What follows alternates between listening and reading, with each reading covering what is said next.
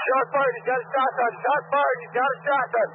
Lone Star 187 is intended for a mature audience. Listener discretion is advised. 2 ambulances, 612, 613 is for shots fired. Laser up in Washington, 724. Okay, stage 1. 214 back up.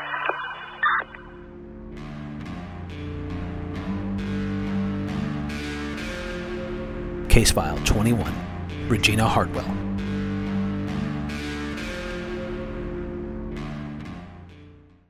Hello, everyone. Thanks for coming back. We're on the Texas True Radio now, on the internet. So what's the story this week? Well, What you got? You know, I found a new way to find stories. Okay. You know, Russell likes to go to like Half Price Books and Movie Trading Company and GameStop sometimes to find old games that he's looking for. So we went to Half Price Books and I was with him walking around. I thought, I'm going to go look at the true crime section, mainly just to see if there were any books maybe that I could read at my leisure. And I started going through and there were books on cases that I had never heard of. Wow. And they were written by true crime authors. And I was like, this is the jackpot. I bought 5 books and they were like $2 a piece.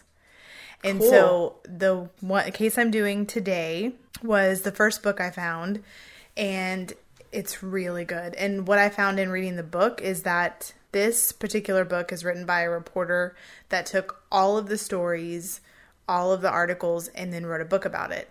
So obviously it's credible, but what makes this even better is that some of these cases that I found are like in the late 70s, early 2000s, where like the internet was becoming popular, but wasn't at its peak yet. So this case particularly, I only found like 8 newspaper articles on. So it wasn't really in the newspaper. I didn't find any articles online. So you got everything from the book that everything you from the referenced. book. Yeah, and we may have never found this case had I not found the book. That's cool. That's a good avenue. Or unless somebody told me about it. So our case takes place on June 29th of 1995 in our good old capital of Austin, Texas. We start with a man by the name of Terry Duval. He is the fire chief, Blue Bonnet Volunteer Fire in Bastrop County. And he receives a call at 9:38 p.m. Oh, Bastrop. That's where our uncle was. There's a jail there. Bastrop. Penitentiary.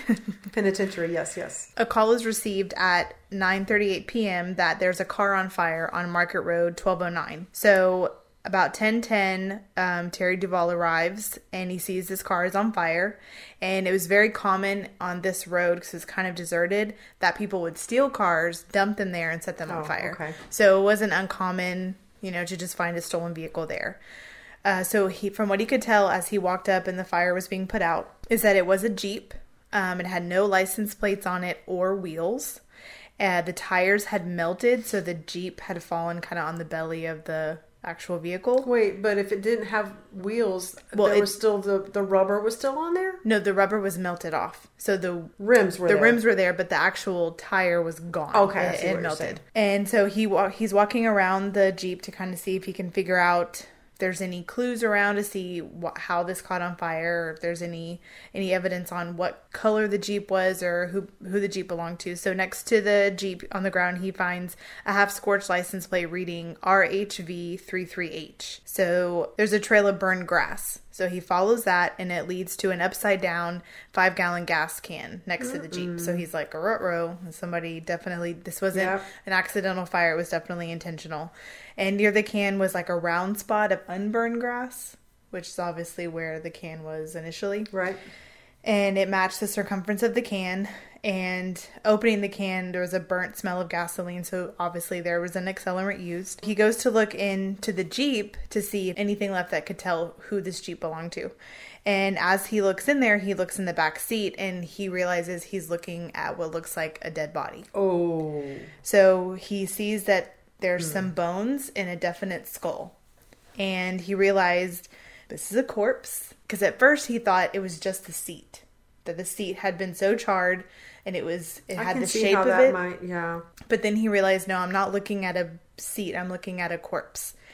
And he said at first it looked similar to a monkey that was like carved into the seat, but it wasn't it wasn't a monkey, of course, because he referenced that it looked like, like black lava, how it hardens and it can take shape of things. Oh, wow. But it wasn't the seed. It was definitely horrible. So he automatically dispatches the police, and it says, this is definitely a crime scene because there's a person in it.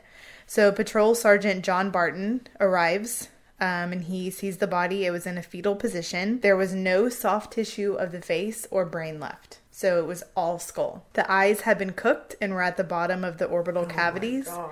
There were no ears, no arms, and the legs were left as stumps. The chest was sunken in, but you could see a breast shape, so they knew it was a female. So obviously the fire started up by her head. So Sergeant Don Nelson of Bastrop County, he arrives and he starts taking pictures, and he asks to see the body and take pictures so they could be obviously turned over. So before they move anything, he takes pictures, and then he says, okay, we need to remove the body from the seat so we can take it in to the ME.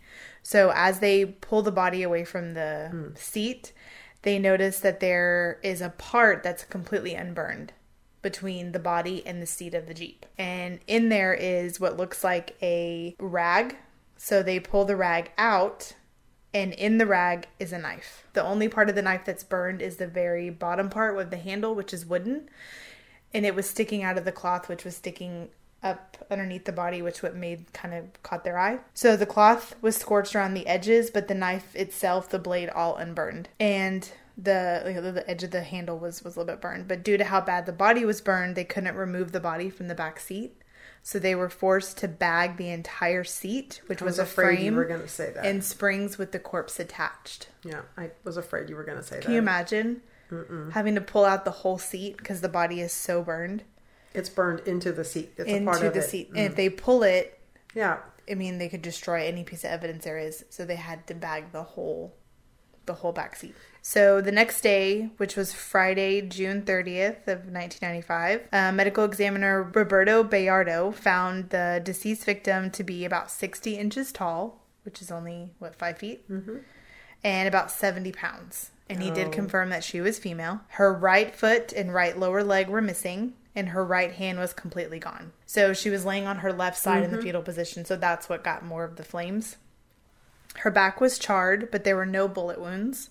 They found a 1-inch wide stab wound from the soft front portion of the neck all the way down to the 5th rib of the back. At a 30-degree angle, 5 to 6 inches, there was a deep cut that went through an artery and through a vein of the upper lobe of her right lung. No evidence of sexual trauma. Her brain, this part got me. Her brain coagulated from the heat, turning into mushy jello. That's disgusting. Alcohol and Valium were present in her blood, and alcohol and cocaine was found in bile that was left in the liver. The cause of death was deemed stab wound to the neck and the right chest.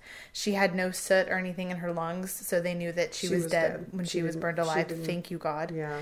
And then because of so badly burned, they were unable to identify any fingerprints or anything. So I'm going to talk about the victim. The victim later on is discovered as a girl by the name of Regina Hartwell. Regina was born into a very unfortunate family. Her mom's name was Toni Hartwell. When her mom was young, 32, Regina was about 10, her mom was diagnosed with MS. And her mom was very strict. She never let Regina wear shorts or pants. She was only allowed to wear dresses because she felt that as a girl, that's how you should live your life. And she felt that dresses meant you were mischievous and you were going to do bad things. So she was only allowed to wear dresses. And because she was very mischievous and she liked to run around and play, she would get cut up, she would get bug bites and stuff, so she would scratch at them and she'd get scabs. Her mom, Toni, told her, no one's ever gonna like you. Your legs are gonna be covered in scars. And here I am, I already have MS and I have to walk around with this, and you have perfectly good skin, and that's how you treat your body. That's pretty disgusting. There was one incident where whenever her mom was dealing with MS, and I know MS is very hard, but she took all of her anger of this disease out on her daughter. There was one incident that family recalled where Regina had gone inside after playing outside and asked her mom for watermelon. It was her favorite thing to eat in the summer. And her Isn't mom it had everyone's? It's perfectly especially hydrating. in Texas, right? Yeah. So she pulls out the watermelon. She's like, "Mama, will you please cut this? I want it, and kept asking. So Tony yelled at her and said, "You know what? Fine." So she gets the watermelon out. She takes a giant butcher knife. She cuts it in half, and she gives her the whole half of the watermelon. And she said, "Eat it. And when you're done with this, eat the other half. And you're not going to bed till you eat all this. You want it so bad, eat it all." Freaking mommy dearest with the Right. watermelon. Wouldn't that make you sick to eat that much? You think she would be throwing up and all that water. And then her mom, when Regina did bad things, she would burn cigarettes out on her as punishment. She would put cigarettes out on her. Mm-hmm. And her mom, Tony, worked this is kind of cool. She owned her own business in cleaning airplanes. So she went to the airport every day, and she had one that was her terminal. So all planes coming in that terminal, her business cleaned those airplanes. And she would get on, work for half an hour, and then wait for the next airplane. She just cleaned the airplane. Wow. And she'd be done. So on April, unless somebody threw up. on April 22nd of 1982, while working, her mom was walking through a metal hangar door, and as she passed through, another employee slid open a portion of the hangar with the tractor and didn't see her or hear her, and the hangar slammed on her and snapped shut and crushed her to death. So The mom? So at 14, Regina lost her mom. Oh my God. Is that karma? I mean, and she never knew her dad. If you're going to treat your... I'm not saying she deserved that at all. No. But Nobody she deserves that.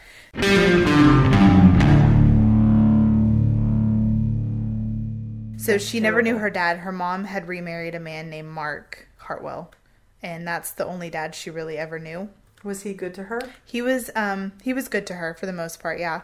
So in 1986, which was 4 years after her mom died, she was 16. So she was 12 when her mom died. 1986, she was awarded $400,000 at 16 for her mother's death because she was considered a wrongful death because it was a malfunction. Of the $400,000, it was going to be placed in a trust, and it would be distributed over the next years till she was 25. She received some money right away, and she bought some stuff for her friends, like gifts, purses, toys, things like that. But her stepfather also bought her a Porsche, and he got remarried. Sorry, it's Porsche.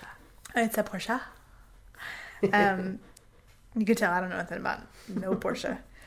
He got remarried, and he left and went to Seabrook, Texas. So she was still living in, they didn't live in Austin at the time. I think they lived right outside of Austin. And so she stayed there. She wasn't going to leave and go to Seabrook. So CPS was notified that she was left in the home by herself at 16. But you know what the state said? She has $400,000. She's got a house. She's got food. She's got a place to sleep. We can't be bothered with her. She's 14. 16. She's 16. Oh, okay. She's But got a still. car. She's got a car. She can get herself to school. If she doesn't, truancy will come after her and will contact the bullshit. stepfather. That's terrible. She's got plenty of money. She's got plenty of means. She'll be fine. So for the next 2 years. So all of a sudden, having all this money makes you immediately mature enough to make decisions as if you were an 18 to 21-year-old. Not that you're mature and make great decisions when you're 18, but much better than when you're 16. Correct. And you had a jacked up childhood and your mom's dead and your stepdad's gone. And so I think I would just have crazy parties. Well, that's what she did. For That's 2 what years. I would do. For 2 years, she partied. I mean, she had this money. What else and the was house, she going to do? The house was paid for. She didn't have to pay a mortgage. Her car was paid for. All she had to pay for was basic bills like water and Utilities. electricity. There was no internet. Maybe she had cable. I mean, she had a lot of money. So by 18, her senior year, she had a party at her house every weekend, 40 to 50. So she stayed in school and graduated? Yep. Good for So her. 40 to 50 teens would come to her house every weekend for food, liquor, beds, and orgies. Regina started experimenting with women. Some of them were 5 to 6 years older than her. She met a girl named Patricia who was bisexual and kind of showed her that world, and she enjoyed it. So she kind of felt like maybe I like women instead of men. So it kind of opened up her sexuality a little bit. Mm-hmm. And then in 1988, she graduated from Pasadena High School. And she bought a Ford Mustang and gave the Porsche back to her stepdad and moved to Austin to go to college. That's what she wanted to do. So she moved to Austin and she started, because this new this new life of being a lesbian, which she had knew nothing about, gave her a lot of confidence and a lot of excitement about what was to come. So she started frequenting a lesbian bar in Austin called Sadie's, where she met her best friend, Nema. I hope I'm pronouncing that right. It's spelled Ynema. So I'm thinking the Y is silent. It's just Nema or Enema. I'm going to say Nema. If I say it wrong, I'm so sorry. Mangum. Mangum. Mangum? Mangum? I don't know. So I'm just going to call her Nema. Call her Y. Why? So she meets her, and she becomes best friends with her. She's someone that she trusts and really opens up to. And so over the next 6 years or so, she drinks, she dates, she's trying to find love with money. So that's kind of the path she starts to have over the next 6 years while she's living in Austin. And while she's in Austin, she meets a girl by the name of Kim LeBlanc. Kim is very young. She's only 17 whenever Regina meets her. So I'm going to go back to the day of the crime, the next day. So she lived in a chateau apartment, whatever. And she had a really good friend named Jeremy Barnes who lived just down from her. So Jeremy goes to Regina's apartment to get some cookware that he had borrowed and to see how messy her apartment was. He said she left her apartment disgusting. She was very messy, and he was always like, oh, what am I going to find today? She also had 2 animals, and so he was going to go check on them too. He got to the apartment. It was very messy. There were beer bottles everywhere, cigarette packs, ashtrays. The bathroom was disgusting. There were used tampons everywhere. Oh my gosh, really? And the dog had gotten into the trash can. You know how dogs are. It's just disgusting. Mm-hmm. Her dog's name is Spirit. And he noticed that next to the recliner in the living room, there was a big stain. And he's like, this heifer left this nasty-ass apartment and with my cookware in it. This is so disgusting. She's such a slob. He noticed that she had left no water or food for her animal, which he thought was weird. But he's like, well, she's been a little bit crazy lately, so I'll just take care of the dog, get my cookware, and be gone. Mm-hmm. So he leaves. And another one of Regina's friends, her name is Anita Morales. This is another very important friend of hers. Anita Morales had done an internship at the Austin Police Department after college, and she was driving past Regina's apartment this Friday morning, and she's like, it's been a while since I've heard from her. Maybe I should stop by. But she's like, no, I'm just going to go home. I've had a long day. I'm just going to go home. So the next day is Saturday, July 1st, 1995. So it's been 2 days since they found the car. And Anita Morales and her roommate Carla talk about how they haven't heard from Regina recently. So they're like, let's just go to her apartment. Maybe so at this point, no one's heard from her. No one's heard from her. Okay. No one knows that she's missing, or that she could be missing. On. They just know they haven't heard from her. So they went to her apartment, and she had a window in her apartment that was broken, that had been broken since she'd been there. So if people went there and they couldn't get through the front door, they just went through a window. And it was kind of unspoken with her friends. So they went through the window, and they saw bloody tissues all over the floor. They're like, oh, it's probably part of the tampons that, her dog had chewed up.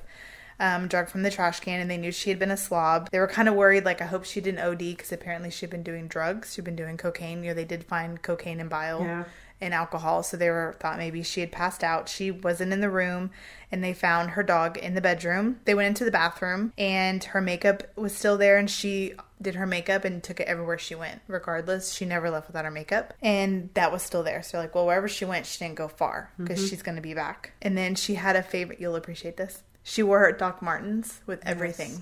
Dresses, pants, shorts, didn't matter. Wore them all the time. They were there. Now, she's not leaving without her Doc Martens. So, her purse was on the bed. So they went next door to Jeremy's. They are like, have you seen Regina? Something's up. He's like, yeah, I haven't seen her since last week. She was going to be gone for a while, so she asked me to clean her apartment. And so they're like, okay, well, that makes sense. So the girls go back to the apartment. They decide, we're going to go through her caller ID, because maybe she called someone, or maybe someone's called her. Maybe she called them and left a message, right? Or maybe her cell phone's dead. Hey, I'm stranded somewhere. If you come to my house, help me. Mm-hmm. So they go through. They don't recognize any of the numbers that have been calling. But then they see one that they recognize, which was Kim LeBlanc. But her number's busy, so they can't get a hold of her. They called one of her friends named Liz, and she said, yeah, we were supposed to have lunch or dinner the other night, and she stood me up, which wasn't uncommon lately, so I didn't think much about it. They're like, all right, well. They continue to try and call Kim, still couldn't reach her. So they go back to their apartment. They're like, well, there's really nothing else we can do. Just wait a couple days, see if we hear from her. That evening, Saturday, July 1st, Jeremy goes over to her apartment to clean. And he started in the bathroom, and he saw tiny splatters of blood next to the commode and some in the shower. and some on the wall of the bathroom. But he wasn't alarmed. Oh, okay. She was using splattered. cocaine. She was a cocaine addict, and he said she would get nosebleeds a lot, and sometimes... Yeah, but how does it splatter on the floor and on the wall? So he said that she would joke sometimes that she did so much cocaine she could stick her finger in her nose and hit nothing. And he noticed there was some above the toilet paper holder, so he scrubbed the bathroom counter clean, put everything away, including her makeup, and a makeup towel she used every day to take her makeup off. Then he went to the living room and he noticed more blood splatters on the wall. And she had a really cool table, which I'll show you in the book. It was a coffee table and it was black and white checkered. And he noticed there were some blood on there too. So he cleaned that off. And then next, the leather recliner was the big stain he saw the other day. And he was so frustrated with her. He's like, she tried to move this giant chair to cover up this stain like I wasn't going to see it. Was she tricking me, thinking that I wasn't going to clean her apartment? So she tried to cover it up. So he moved it and he cleaned the stain. So the next day, which is Sunday, July 2nd, he starts to worry about her. Don't tell me he cleaned up the crime scene. I mean, he cleaned up the entire house. Wiped all the blood clean. Damn it. Okay. He starts to get worried because, again, her dog has no food or water. And he's like, despite how of an addict she might be, she would never leave her dog the way she did. It just wasn't like her. And if she was ever late, she would call him and say, hey, I'm going to be late. I'm going to be gone. Can you take care of Spirit? He went by, and what alarmed him the most is that the apartment was still immaculate. And he's like, even if she came by, hasn't been here. Yeah, even if she came by to change there clothes, would be some evidence of that. She would have left cigarette butts or something, or she would at least notice I cleaned, and she would have paid me because she always paid him for cleaning. So he called Anita and he's like, something's weird. She didn't take care of Spirit and she didn't pay me for cleaning. So something isn't right. And she hasn't been home. Right. So the next day, which is Monday, July the 3rd. So it's been almost a week now, right? Yeah, because it was found on the 29th, 30th. Yeah. On Monday, July 3rd, and her friend Anita's anxiety is getting really bad. So she's trying to call everybody she knows to find out if they've heard from Regina, and no one's heard from her. So the next day is Tuesday, July 4th. And Jeremy calls Anita and Carla and says, have y'all heard from her? Do y'all know anything? It's still another day we haven't heard from her. So Jeremy said he'd gone through her caller ID. When he was cleaning, he found blood. And Anita and her roommate Carla were like, well, why did you clean it up? If you saw blood, why didn't you just call the police? And he's like, well, I knew she was on her period because there were tampons everywhere. And she's had nosebleeds, so I didn't think much about it. So Anita's like, oh my God, what if she did have a nosebleed? Or what if she fell and she's in the hospital? So Anita and her friends start calling all the hospitals. Okay, that's smart. And all the jails. They have no luck. So they call Kim LeBlanc again, and they paged her. And Kim returned the call. Pager. Yeah, right. Kim returned the call, and Kim said, no, I haven't heard from her, but I'm on my way. I'll come there now. So Anita does star 69 because she wants to know where has Kim been. Because Kim had played a very crucial part of... and her number was busy. Yeah, like the phone was off the hook. Yeah. Right?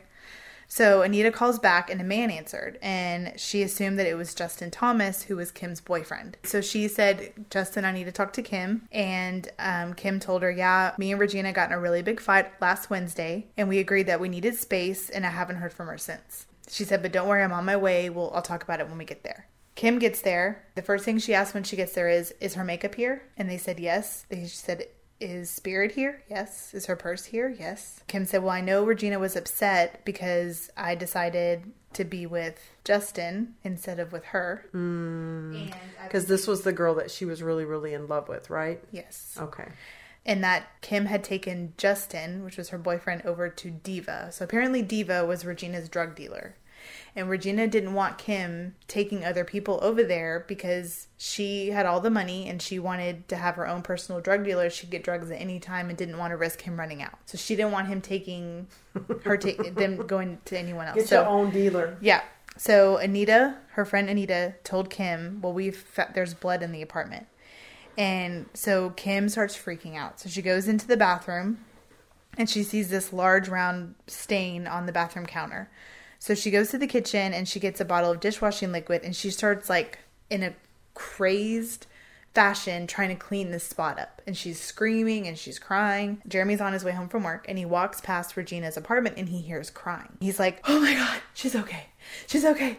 So the door's locked and he hears crying. So he's like, Reg, I'm here, I'm on my way, I'm trying to get in. So he's running to the outside of the apartment, he's getting in the broken window, he jumps in the apartment, he takes off running, and he runs into the bathroom to find Kim. And he's like, what the hell? I thought you were Regina. What are you doing? I've been trying to clean that spot for weeks and I can't, or for days I can't get rid of it. It must be a rust spot. Just leave it alone. And Kim's like, this is my fault. I should have called her. I should have come to check on her. Regina told me she was going to move back in with her parents and she was going to get straight and stop doing drugs. But Regina told me that she wasn't going to pay my rent anymore. And she gave me an ultimatum that either Justin goes or I go. So she was paying her rent. Kim had told Regina, I can't choose you. I'm not a lesbian. I tried, but I'm not in love with you. So was she only doing it for the money? Girl, she's only 18. All right, then. I love you like a sister. I don't love you like a partner. So Anita was like, this is so not good. So the four of them, so Anita and her roommate Carla, Jeremy, her neighbor, and Kim,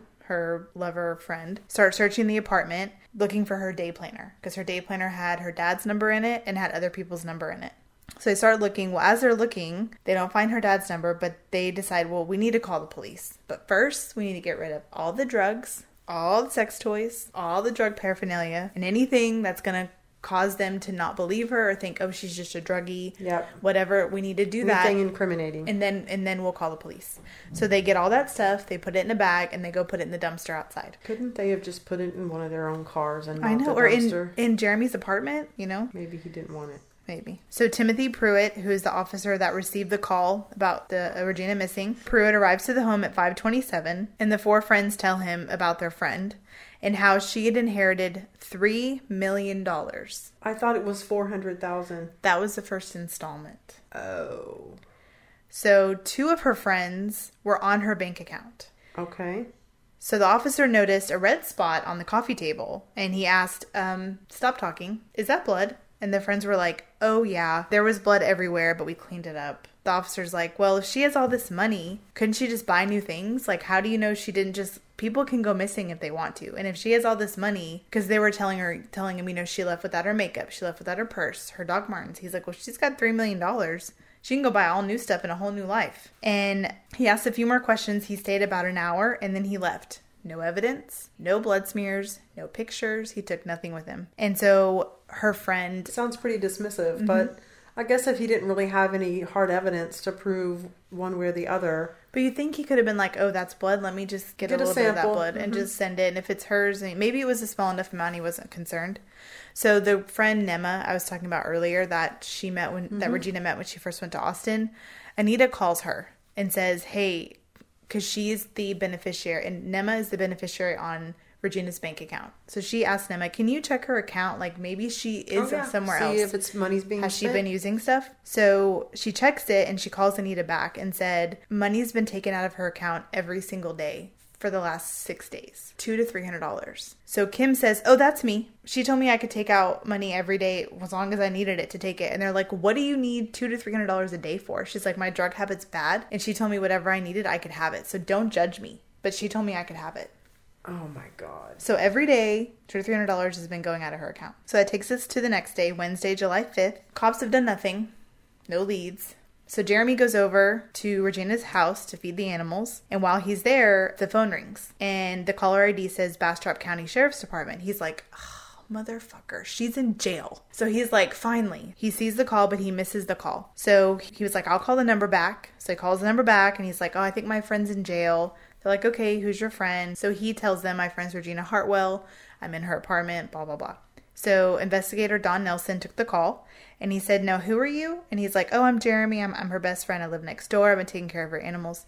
He said, well, we found a Jeep that's burned with the female body inside and we cannot identify the body because we don't have any dental records. So where are you now? He's like, oh, I'm in her apartment. He's like, stop. Don't touch anything. Hang up the phone. What's your phone number? I'm going to call you at your apartment. He's like, well, but I've already cleaned the apartment. He's like, take her dog. Go lock the door. Don't touch anything else. So he goes to his apartment and he answers and he's like, are you saying what I think you're saying? Are you saying that you found Regina Hartwell? Are you saying my best friend's burned? And he said, all I can tell you is we have a Jeep. The Jeep is registered to Regina Hartwell and there's a burned body inside. That's female. That's all we know. So the next day, Jeremy calls Anita, her friend Anita, and says, this is what I've heard. So Jeremy is like, I don't know what to do. Anita's like, let's call and ask if we can see the body. Because if we can see, maybe we'll know that it's her. Maybe we can identify her. They called Don Nelson, and he's like, yeah, no, next of kin has to ID. You can't see her. And they're like, okay. They call Officer Pruitt.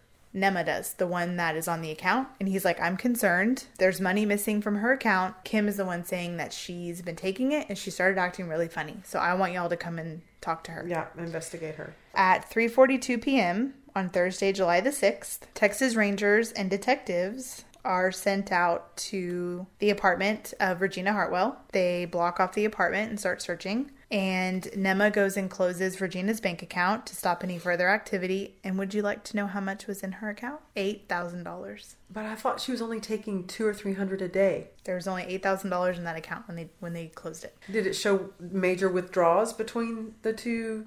Yeah, I'll get Okay. there, yeah. All So right, then. all her friends were taken to the station for questioning, obviously, because they want to know what's going on. So Jeremy tells them everything about the blood and the paraphernalia, and he just kept apologizing. I'm so sorry. I didn't know it was that bad. She's a slob. I've seen her tampons before everywhere. She's blood on her sheets. She's blood all over. I mean, it just wasn't uncommon. I didn't think she would be hurt. I'm so sorry. I'm so sorry. Like, he just felt so awful. I'm sure I would And too. he's like, there's a bag of stuff in the dumpster. I will take you to it. It has drugs in it. It has sex toys in it. It's got paraphernalia. I mean, whatever you need, I will do. I'm sorry. I didn't realize I was ruining a crime scene. And of course, they didn't blame her, you know. So Yeah. Jeremy tells them how Regina was in love with Kim LeBlanc, but her boyfriend Justin deals drugs and runs guns. Regina fronted Justin, Kim's boyfriend, the money to start up a business. So detectives ask friends, why don't you page Kim? We don't want to spook her and tell her, meet me at Regina's because we need to talk to you. Because they were afraid that if the detectives called, she wouldn't show up. So they page her and she says, okay, I'll be there in just a little bit. She didn't show up. So the detectives arrive at the apartment of Justin Thomas and they find her and him asleep in his bed. Justin refused to go downtown unless they had a warrant. Kim was agreeable, but she was completely high. They couldn't tell what she was on, but her eyes, there's a picture I'll post that I'll show. Her eyes are like half open, half closed, and you could tell she's messed up.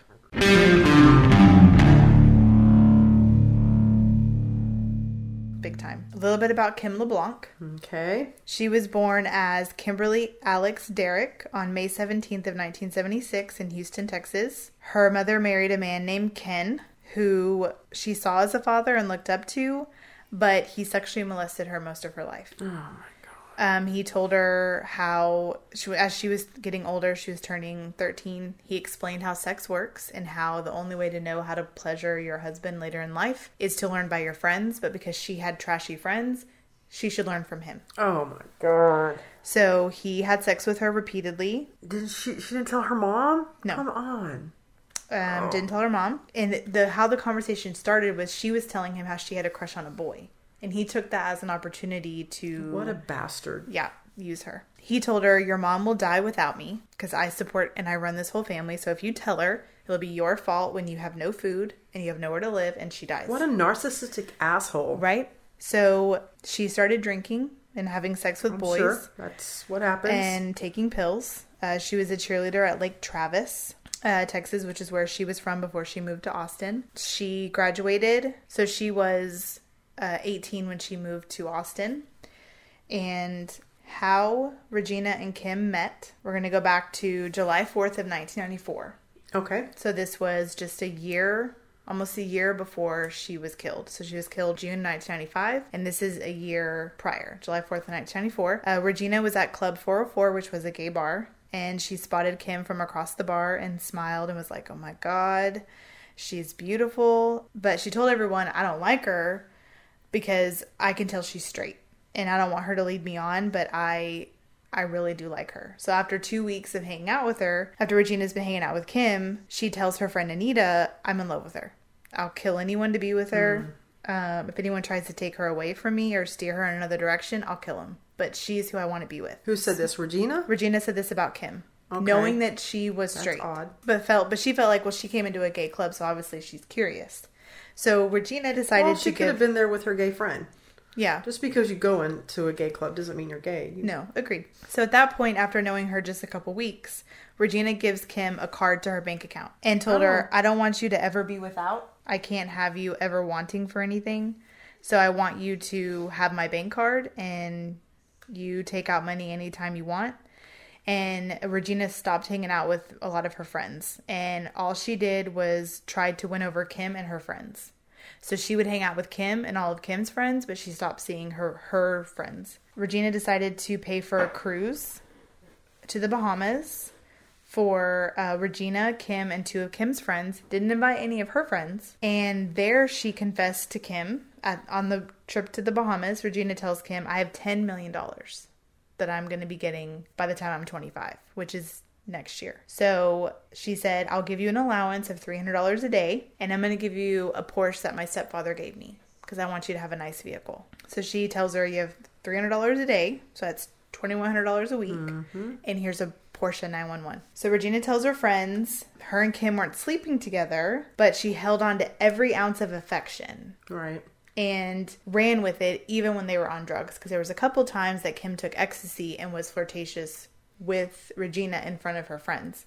But as we know, ecstasy makes you feel good about, you love everyone, everything feels good.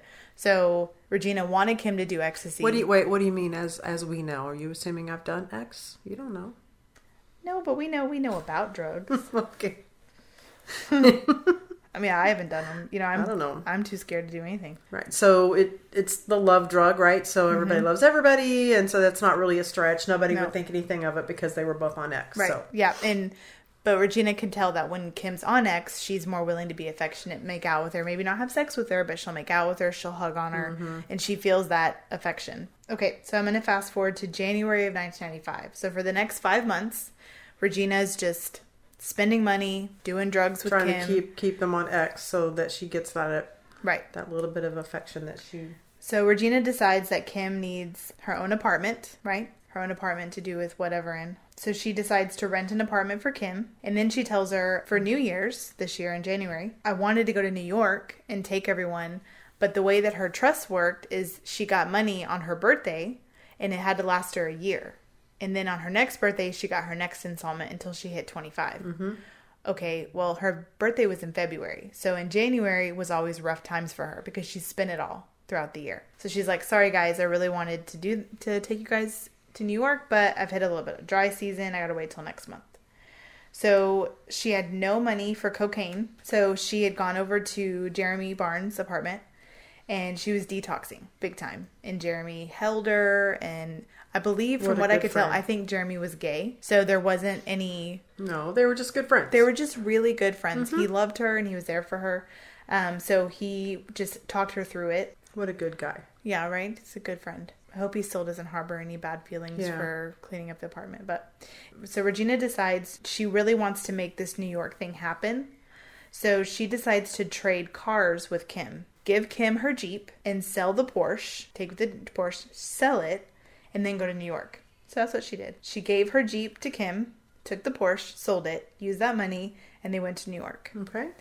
And while in New York, Kim confessed to Regina, I'm sorry, I just don't love you like that. I'm actually in love with a man who's actually gay, but I'm in love with him, and I was molested. So Regina's like, I'm so sorry. I didn't realize that you'd gone through all that. She just felt really, really bad because knowing, she was a victim herself by her mom, being physically abused and mentally and emotionally abused. So she told her, I accept that we can't be lovers. I accept that maybe we can't be what we want, but that doesn't mean that I'm going to take away your money.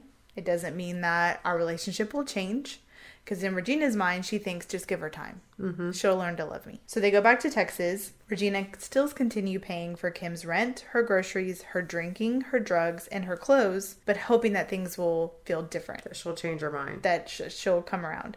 Regina decided to let Kim live her life, do what she wanted to do, and... She's just going to leave her alone for a while. Yeah, and she said, you know what? I'm going to quit drugs. I'm going to get clean. I'm going to get a job. And I'm gonna be better with life. I don't like the way I'm living.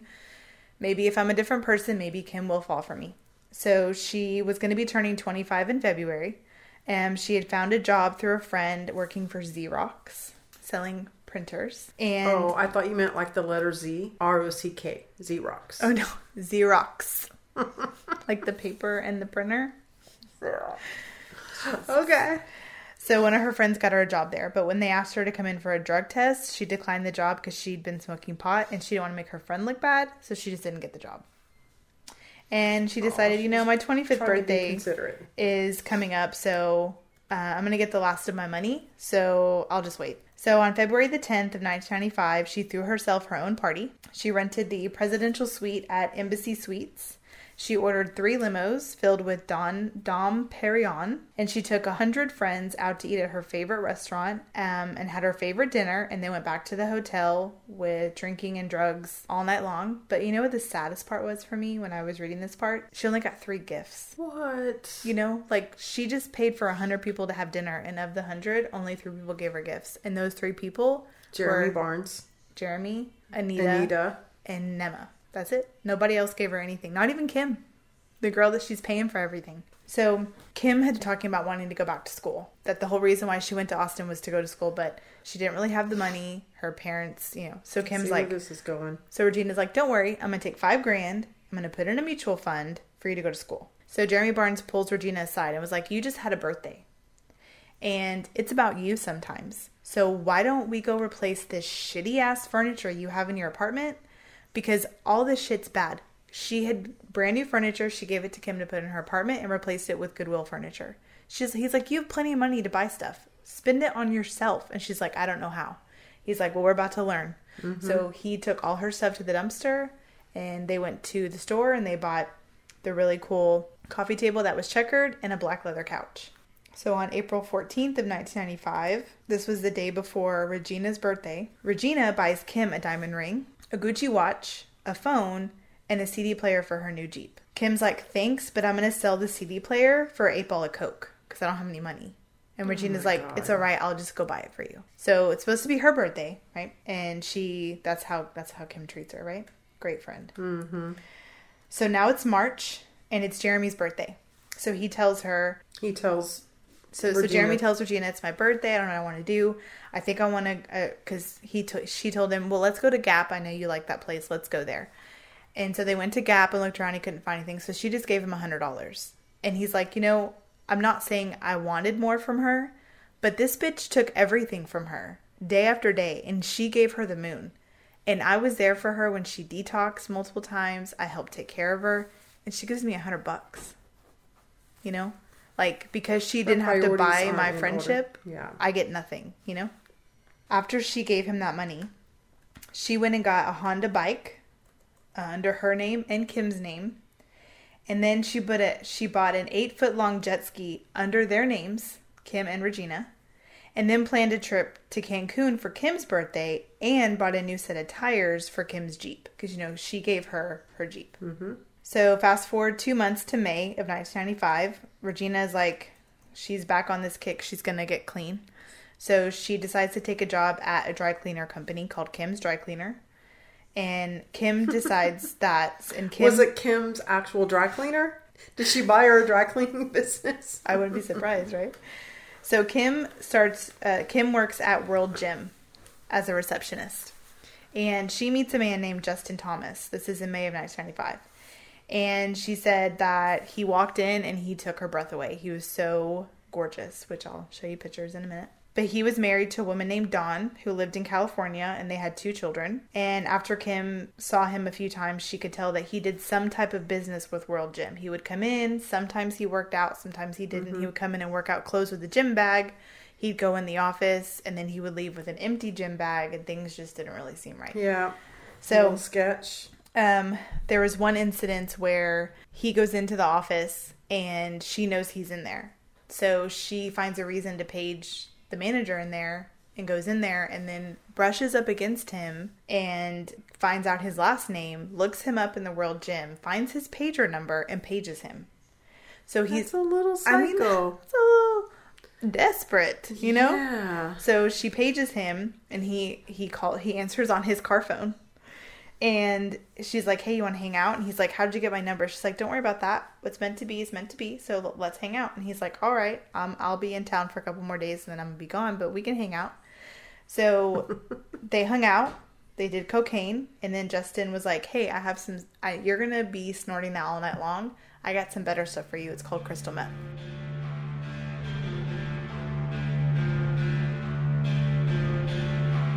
Case File 21. Regina Hartwell. To be continued.